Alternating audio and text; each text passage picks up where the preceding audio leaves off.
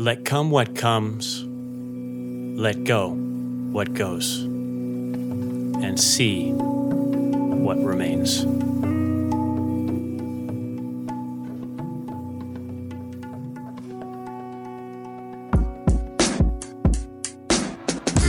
Welcome to Real Yoga, a podcast dedicated to helping you use yoga's ancient wisdom to unlock your life of radical happiness, connection, and meaning, right here, right now.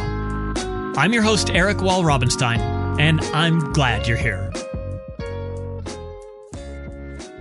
I used to think that I was broken. Somehow, somewhere along the line, I had come to believe that I didn't measure up. I struggled with traumatic stress that seeped into every corner of my life, and for a long time, I felt like I was an outsider, peering through the window at everyone else's successful life. Broken. And they told me this was okay. They told me that everyone was broken in some way. They told me that in our brokenness, we could actually become stronger if we used it. Limiting beliefs like the ones that chide you'll never make it, or the ones that say you're not good enough, or the ones that try to convince you that you don't matter. These could all be rewritten and leave us stronger, they said. The deep wounds and traumas from the past, from things like abuse or neglect or worse, these could be healed and make us more resilient, they said. And even the damage from the ever-increasing pressures and stresses and overwhelm of daily life could be neutralized and actually leave us better off, they said. And a part of me found hope and solace in this. But I'll also admit to feeling overwhelmed and to some degree doubtful. Healing in this way sounded like a lot of work. A monumental and crushing amount of work. And it left me wondering if I could do it, if I'd ever really be free. And that all changed when I was told perhaps the most important thing of all. You see, it was true. There was indeed brokenness, and on a number of fronts. But what they had never told me, and what I finally learned, was that the thing that was broken, well, it wasn't me at all.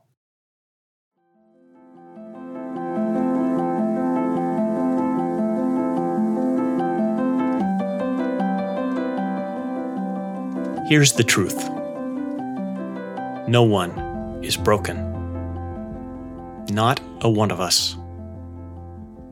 And that's even true of those who clearly appear to be the most broken of all. The quote I shared at the beginning of the episode contains a hint to why this is true. Let come what comes, let go what goes, and see what remains. See what remains. These are the words of Ramana Maharshi, and this was one of his prime instructions to help his students stumble upon the reality of who they were, beyond the brokenness.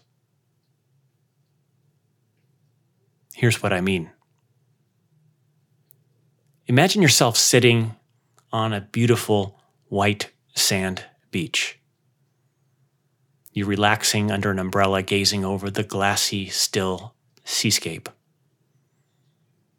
And way out in the distance, right where the sky meets the horizon, a gleaming white cruise ship begins to peek up from where the sky meets the sea. You watch the ship as it fully appears and then steams along from left to right.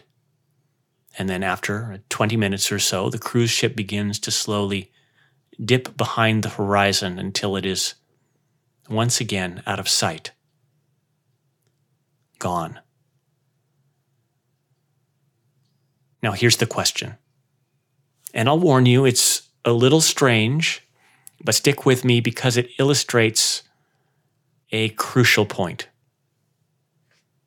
First, I'm going to ask you to forget everything you've ever known or have come to believe about who you are. Forget your name, forget your age, forget your gender, your history, forget even that you're a human with a body. And in this thick cloud of forgetting, where you have suspended all knowledge of who or what you are completely, answer this question. Of all of the things in the universe that you could possibly be, how do you know, sitting there on that beach, definitively that you are not the cruise ship? Now, be careful. Don't lose that cloud of forgetting. Because if you say, well, it's obvious that I'm not a cruise ship, then I'd ask, in what way is it obvious? What is your evidence? And if you say it's preposterous that I could be a cruise ship, then I'd argue you're leaning on some knowledge or beliefs that you haven't quite fully suspended. So again, forget everything you've come to know or believe about who or what you are, and from there, from that place of unknowing, how do you know you're not the cruise ship? I'll give you just a moment to contemplate before sharing the answer.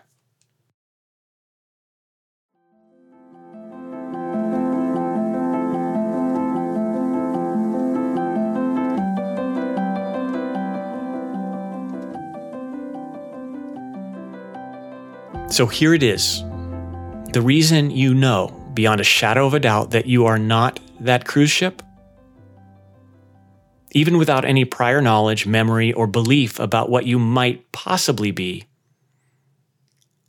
the reason you know you're not that is this. You were there before the cruise ship arose. You were there while the cruise ship was there. And you were there after the cruise ship was gone. Translation: if you were there and the cruise ship was not, then the cruise ship cannot be you. To paraphrase another of Ramana Maharshi's teachings, if it comes and goes, it's not you. So who cares, and why is this important? Well, it's because this exercise is not really about helping you to see that you're not a cruise ship. And I'm hoping you're already well aware of that. Rather, it's to see clearly that if anything comes and goes, it's not you. It simply can't be.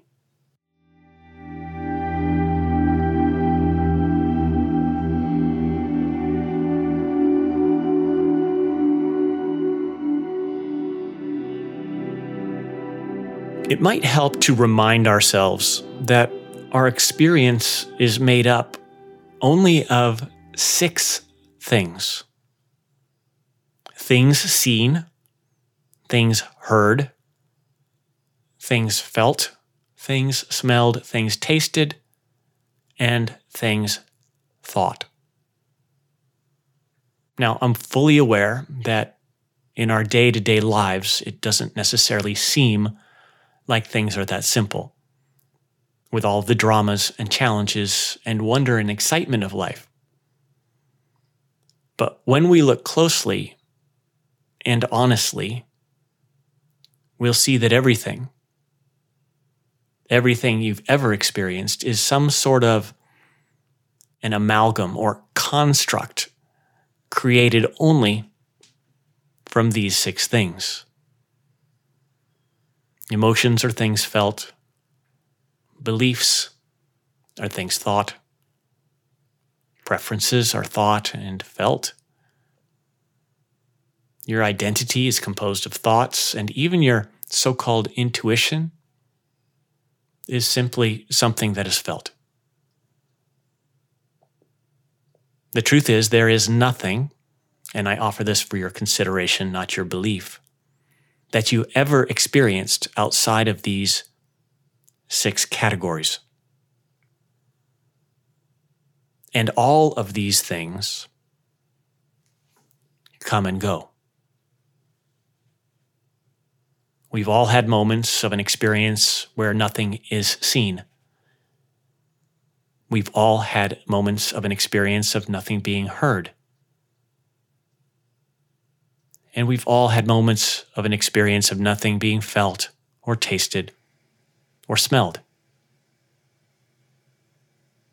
And while they may be fleeting moments, sometimes maybe only like the blink of an eye, we've also had brief moments of nothing being thought. Now, I invite you to contemplate this deeply because it's important. Because if you are aware of something's absence, it means it cannot be you. And because you have been aware at one time or another of the absence of all of these things, none of them can be you.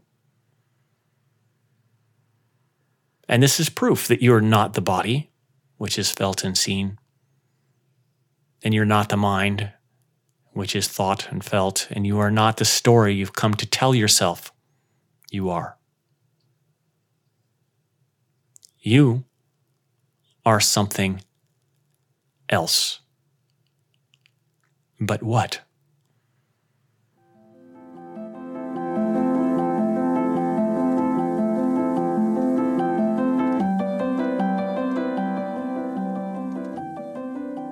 The fact is, there is a part of you that is always already free of any brokenness.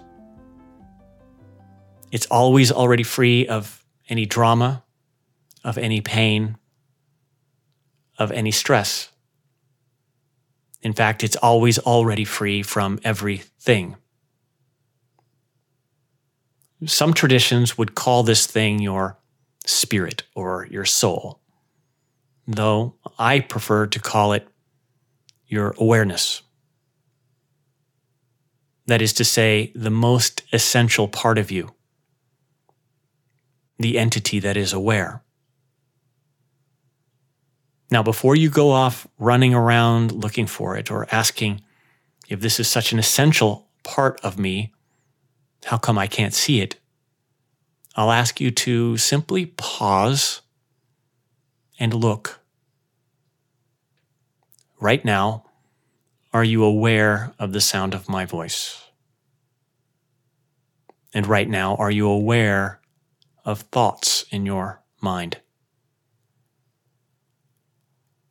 And right now, are you aware of sensations in your body? The truth is, right now, you are aware and always have been. So there's no need to be looking for it In fact, the more that we look for it, the more elusive it can seem. It's a little bit like looking around the room for your eyeballs.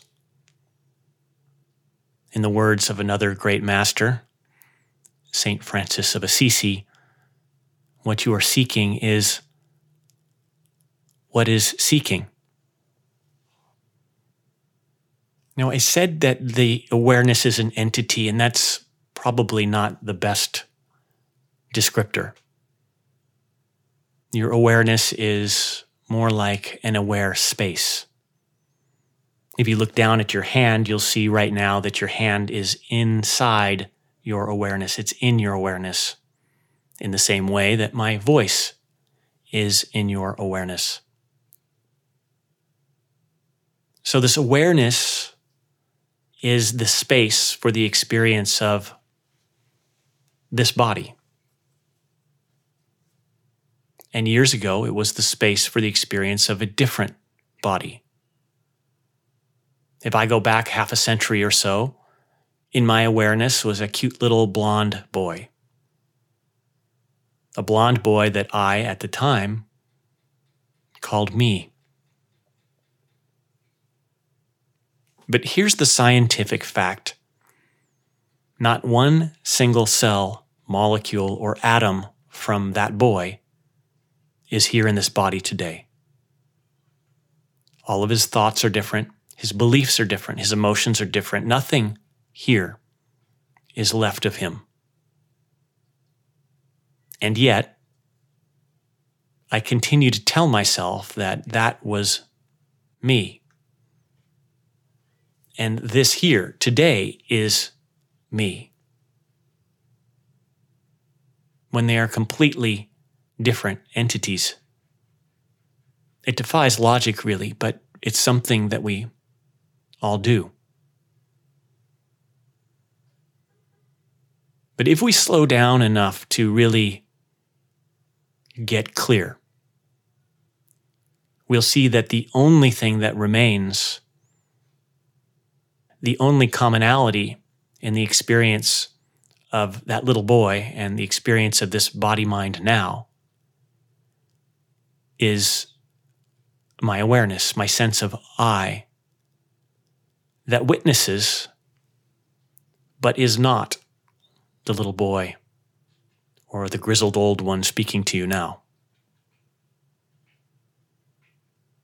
Again, to Ramana Maharshi's words, let come what comes, thoughts, feelings, images, sounds, smells, tastes. Let go what goes, thoughts, feelings, images, sounds, smells, tastes. And see what remains. When we look, we'll see that what remains is awareness, the witness, the watcher, the real you.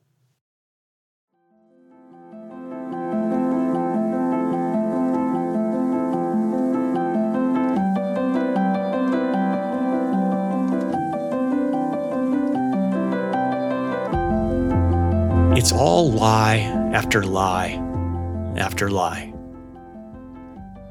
You are not anxious because anxiousness comes and goes. You are aware of the feelings you have come to call anxiety. Similarly, you are not worried because worry comes and goes. You are simply aware of the thoughts and feelings you have learned to call worry. And you are not traumatic memories, as memories too come and go. Rather, you are simply aware of the arising of the memories as you are aware of their passing. You are aware. You are awareness. Now, this thing that you are, this thing we're calling awareness, is really quite remarkable. As I said, it's less of a thing or an entity and more of a space, an aware space. It has no shape, but it is ready to contain any shape. It has no color, for it is pure readiness to reflect any color. And it has no sound, for it is the clear, open space that is ready to allow any sound. We might think of awareness, we might think of ourselves as a kind of blank canvas, or maybe better, a movie screen. A screen where the movie of your life is projected. And like a movie screen, it can never be permanently damaged or broken by what is projected upon it. While it may be true, the screen can reflect images of blood and bedlam of the latest horror movie. But then in the next showing, it is also perfectly free from those images and ready to reflect When Harry Met Sally or some other romantic comedy. And so it goes with you, with awareness. You are the space in which your life arises. And within that space can arise the greatest of dramas, but once the drama is past, your awareness is free and ready for laughter and joy. Never are you, never is awareness stained or broken by anything that arises within it. I mean, think of the worst pain you had in your life. For me, it was a wrestling match with a nasty kidney stone. Brutal, agonizing pain that had me writhing and quite literally banging my head against the side of the hospital gurney. At the time, the pain was all-consuming. My whole being seemed to be filled by, it seemed to be nothing but pain. And now, gone. No evidence of it whatsoever. Just a little story in my mind that exists to remind me to drink more water.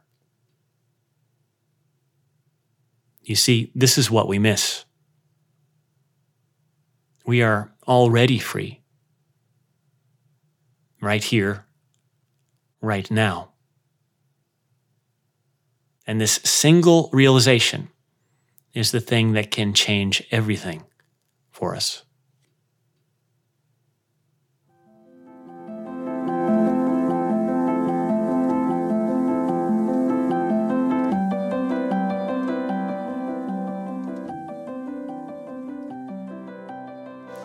Now, none of this is to suggest that the brokenness doesn't matter, or that it doesn't exist, or that it doesn't have an effect, because it does. The thoughts and memories, the emotions and reactions, they are real. They do matter. And two, they can be healed and transformed. But no matter what state of healing or transformation they may exist in, we need to be clear. They are not you. This may seem like a small distinction or even a game of semantics. What difference does it make if I believe myself to be my thoughts? Or if I believe myself to be my emotions, my worries, or my anxieties? I mean, whether I believe myself to be them or I don't, I'm still experiencing them. So what does it matter, really? Well, it's a fair point, but this is what is also true. I know in my experience, this seemingly small distinction has changed everything. And to be clear, when I say distinction, I'm not suggesting a mere mental shift, but rather an experiential one. A shift that is created by a curious investigation into this thing we call I, this thing we call awareness. Because the truth is, when I was able to see that I was simultaneously experiencing emotion and at the very same time free of that emotion, it let me move from the experience of I am anxious to the experience of I am aware of the sensations of anxiety. From I am stressed to I am aware of the sensations of stress. And from I am impatient to, hey, look, those sensations of impatience are paying a visit. It was a kind of objectivity that gave me room to breathe, room to maneuver, room to heal the brokenness that I never was. So it's here that the invitation becomes to let come what comes. Like the afternoon thunderclouds rolling in over the horizon. And let go what goes. Like the big old burnt orange sun dipping below the evening's horizon. And see what remains. The spacious, sky-like awareness, your pure capacity for the beauty and the wonder of life.